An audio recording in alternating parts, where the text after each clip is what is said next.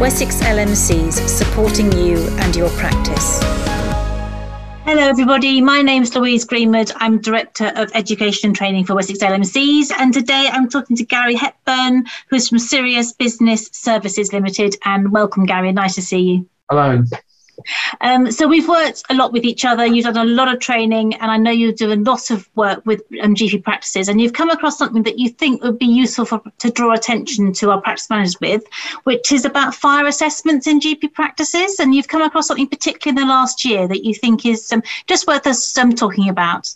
Yeah, absolutely. As we've been going around doing fire risk assessments, we found in particular we are concerned about evacuation from those GP practices that have got more than just the ground floor. So if they've got a first, second, third floor, and the stairs are obviously involved in the evacuation. And it's about getting people out who are less abled or disabled. And traditionally, there's a couple of methods of doing it. There's things like rescue mats that you see in the hospitals at the top of their stairs, where people sit in a mat and they get slid down the stairs, or there are evacuation chairs. And it's the evacuation chairs in particular on the equipment front that are concerning us. What we're finding is that a lot of the practices we've been to say they've got an evacuation chair, and when we look at it, it's actually what I would call an ambulance carry chair. This means that basically it takes two people to physically lift the chair off the ground and carry people down the stairs. So there's obviously a risk in doing that people might stumble. There's obviously they need to be strong enough to lift people up. Whereas proper evacuation chairs are designed to bear the weight on a track, usually a track, sort of a caterpillar track type of mechanism, and could actually be operated by one person. So I think there's a misunderstanding about the type of equipment. We're also finding that when equipment's in place that people are not trained in its use. Now, of course, it's very important when you provide equipment for health and safety purposes that people know how to use it, so they're trained and they practice it. Because, of course, this equipment will be used when there could be a fire raging in the building and smoke and, people rushing out and what have you. So you need to be confident to use it. So the two things, so you mentioned the blanket or the mat, and I know we had a blanket in our practice, and we never, to be honest, I don't even know if we got it out. I'm embarrassed to say, but we always said that's what we would use. So you're talking about a caterpillar tread now for an evacuation chair. Yeah. So is that a piece of equipment? And then I suppose people need to get it out and practice using it rather than having it in the corner and say that is what we would always do. Because I suppose a lot of people wouldn't know how to use it. And does it need maintenance? Does it need does the caterpillar traction thing need oiling? I mean, is there sort of work that you need to do in how to use these? Yeah, I mean, it's the same as any other piece of work equipment. First of all, you need to have the right piece of equipment in the first place. So you need an evacuation chair, not a carry chair. You then need to train people in its use, and those people need to practice its use as well. So they might do formal training every 3 years when somebody from outside comes in, but then each year or twice a year, they need to get the chair out, get somebody sat in it and see if they can get them out. Then we need to check that the chair is there, so nobody's pinched it or, it's not damaged. And like you say, it needs to be maintained and checked. So it's the same as any other piece of workplace equipment. And what we're finding is that, first of all, people haven't got the right equipment. They're just viewing it as something that hangs on the wall, and hopefully somebody will know how to use it. And I think there's a bit of an issue here, and it's a common theme. It's not once or twice we found it; it's now commonplace that we find it. So are people thinking, well, maybe I'll get this person in the chair, maybe I'll get myself out, maybe actually the fire will come along, and they're, firemen know how to use this much more than I do. Perhaps they'll have a sort of, some sort of winch hoist thing going on, and they can get the person out better than I can, because it might take me too long, and I might, so is there a little bit of where does the responsibility lie for getting? Okay, well, that's a really good question, and that does actually cover another theme, really, which is that people are under misconception that the fire brigade will come in and rescue people from your building.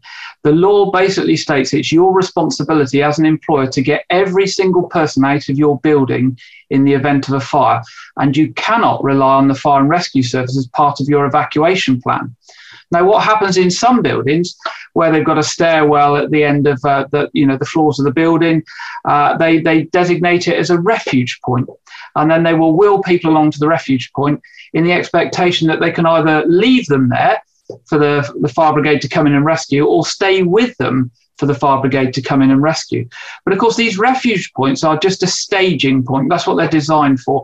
So, you could go to the end of the corridor, get to the refuge point, and then maybe another member of staff would join you there to help you get the disabled or less able person out.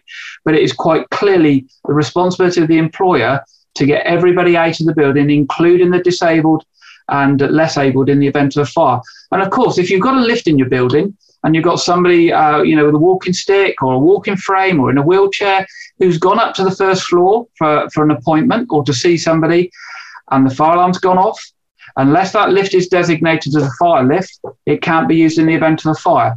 And I would absolutely guarantee probably no lifts in GP practices are designated as fire lifts, because, they are very, very expensive, and they're usually in multi-rise buildings. So actually, you go off down to the stairwell and you've got to get people out. Yeah. So when you get there, you've got to have the right trained staff, the right equipment, and you've got to be able to get people out safely. So would it seriously be quite sensible when you're doing a fire drill to actually get one of the members of staff in this chair and actually try and move them out? Yeah, I mean, we suggest that, the people do fire drills and GP practices, they've traditionally been done in the lunch break because, we don't want to upset patients. Well, actually, you should be doing them when there's patients in the practice, or at least one of them a year. And you should have 2 practices a year by law. So that's important to note. And yes, you should try and evacuate people as if there were people in the practice who are less abled. Let's face it, you might have somebody that shuffles along. You might have a mum with a kid in a pram and 3 or 4 other kids running around, loopy as they do. And all of these things happen in real life. And therefore, you need to have your fire wardens in place and trained in equipment and in the process to know how to get everybody out safely. You said something that was really interesting to me, Gary. You said you should have 2 fire drills a year. Yeah. So if you can send us the link where that is written down, that would be very helpful, because often these things say have as many fire drills as you think is sensible, or as you think, or routinely, or often, and nobody ever knows. But if you've got that written in black and white, we would all love to see that, because that would be really helpful. Thank you. And this is a lot about people with physical abilities, disabilities. What about people who can't see very well, who can't hear very well? Well, equally, we need to consider them as well, because if they can't hear, they might not hear a fire alarm if a fire alarm goes off. And therefore, they're going to need to be warned in some way. And it has to be a foolproof way. It can't be, that member of staff B looks after member of staff A who's got hearing difficulties, because what happens if member of staff B is on leave that day that there's a fire? It needs to be a foolproof system to make sure that they are aware. And of course, if there's visual impairment, then, and there's panic and people trying to get out in a rush, again, the people with visual impairment have to get out safely as well. Now, there's a nice piece of document that you should have in place for anybody with disabilities or is less abled in the practice. It's called a PEEP, PEEP, Personal Emergency Evacuation Plan. And there's a nice template that the government provide in a specific document that looks at fire risk in healthcare premises.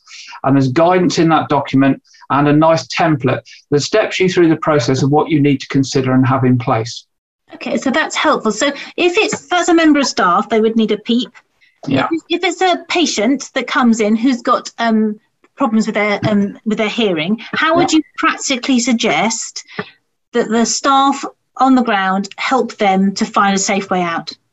Well, of course, the difficulty with patients is we never know who's coming in the door and what disability or less ableness they're going to come with. So we have to try and think of all different eventualities. Now, of course, if everybody's on a ground floor simple building with all on the level, it becomes much easier to get people out. The complexity comes when you've got lifts and stairs and in multiple floors. But you need to think it through. Now, you can use the PEEP process and you can write something that I call a JEEP, a general emergency evacuation plan, where you think of those different people. So you could write a JEEP for somebody who's got visual impairment, somebody who's got hearing impairment, somebody who's in a wheelchair, and you could work through that process and decide how you're going to accommodate that in the event of a fire. And I guess the important thing also is to make your receptionists aware when people come into the practice and they book in, that if they find that there's somebody in a wheelchair that's going up to the first floor or somebody with a visual impairment, they just note that, really, so that if there is an emergency, that people are aware and they can help and respond to that. Okay, that's really helpful. So we've how you get everybody out, and we've established that actually 2 drills a year seems to be a sensible option.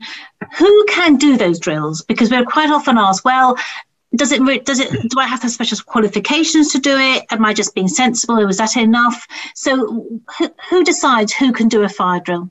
Okay, the fire drills can be done by anybody, obviously usually a supervisor or manager within the practice, and actually I would encourage them to be done in practice. There's no need to get an external company in or a consultant to do them.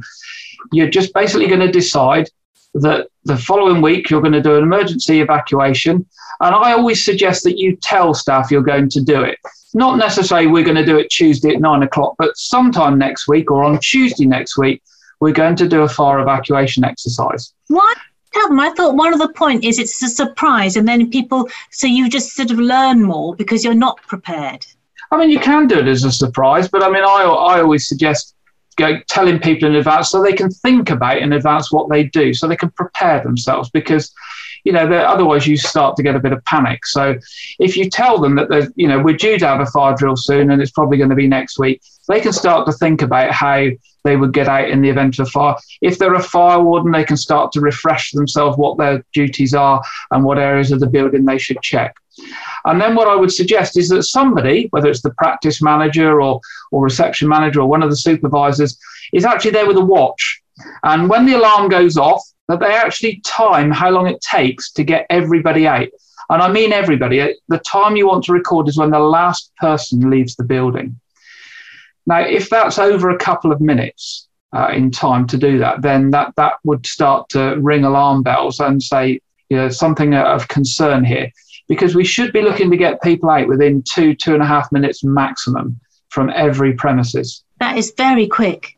It is, yeah. I mean, and the reason we say that is if you ever look, when we do fire training, we show videos of how fast fire develops and how much smoke is produced in the event of a fire.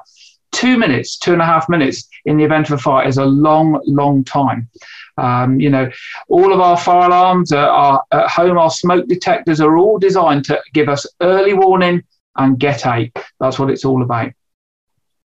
Okay, so you do it, you time it, and then if you feel it's sort of 4 or 5 minutes, you look to see how you can improve it. You look, why did it take so long? Is it because we haven't got enough fire wardens? Is it because somebody was in the middle of something and they didn't respond immediately? They didn't take the practice seriously, and you address those matters. So the fire warden role, that sounds pretty important and pretty significant. Yeah. And does that need special training? Does that need special? Yes, it does. Yeah, absolutely. The fire warden role is actually defined in legislation. It's not called a fire warden, but it says people to assist in the event of an emergency, effectively. And it does require special training. It does require people to understand what their role is, both in the event of an emergency and at other times, because your fire wardens aren't just there for an emergency. They are the people that should be walking around the practice, checking that fire doors aren't propped open, checking that extinguishers are still on the bracket on the wall where they should be, checking emergency exits aren't blocked. Somebody hasn't parked outside an emergency exit.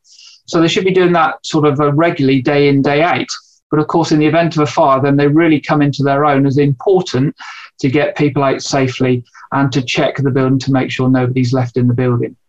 And one of the problems with general practice is that a lot of people work part-time or they work full-time, but they happen to be doing it there, in a particular building for a small part of a particular day. So do you always have to have a fire warden on the premises when the surgery is open? Okay, so all the times that the surgery is in operation, there needs to be suitable numbers of trained people to evacuate people from the building. So yes, you do need fire wardens for the entirety of the use of the building. So if you've got extended hours, and you might have, one or two GPs or a nurse working from early in the morning with one receptionist and the same into the evening, then things like fire wardens, first aiders, they all need to be provided for the entirety of the time we're working. So you need suitable numbers. You need to think about people being off sick, people being on holiday, etc., etc. Okay. And again, that's really helpful to clarify that, Gary. So we'll put that also as a link with this podcast so people can actually see it in black and white, which would be helpful. What about ringing the fire bell to make sure it's working and just so people recognise what it sounds? How often? Yeah, so basically you should use your fire alarm once a week. You should set it off once a week. It can be at a set time. Lots of people do it at 9 o'clock on a Monday morning or 1 o'clock on a Monday lunchtime. And if you've got call points, those break glass units, the idea is that you set the alarm off from a different one each week, because what you're then doing is you're checking the call points. And most importantly, you're checking that people can hear the fire alarm. That's the key thing in the event of fire. Now, if you're a small building, you don't necessarily need a fire alarm. You might have an air horn, or you might have a whistle, or you might even have somebody shouting fire. That's all acceptable, as long as it can be heard throughout the building and people understand what it is. It's just a means of raising the alarm and people understanding what it means and can hear it throughout the building. That's really helpful. Thank you, Gary. You're so practical in the advice you give us, and that's because you work with GP practices all the time, and we really like that. You never said to say, oh no, you all have to get a sort of specialist to do all of this. And a lot of it is the responsibility of the practice to make sure it's the right person doing it, and they will decide whether it is a specialist they buy in or whether it's one of the team. But it's the responsibility where that lies, isn't it? And I think the important thing is that health and safety is not complex. I mean, lots of people think it's complex and they think they have to get an expensive consultant in to do it. When the legislation is written, it's always written expecting that the employer and the employer's staff and managers will be doing this themselves, because if you do it yourself, then you understand it, you've got ownership of it.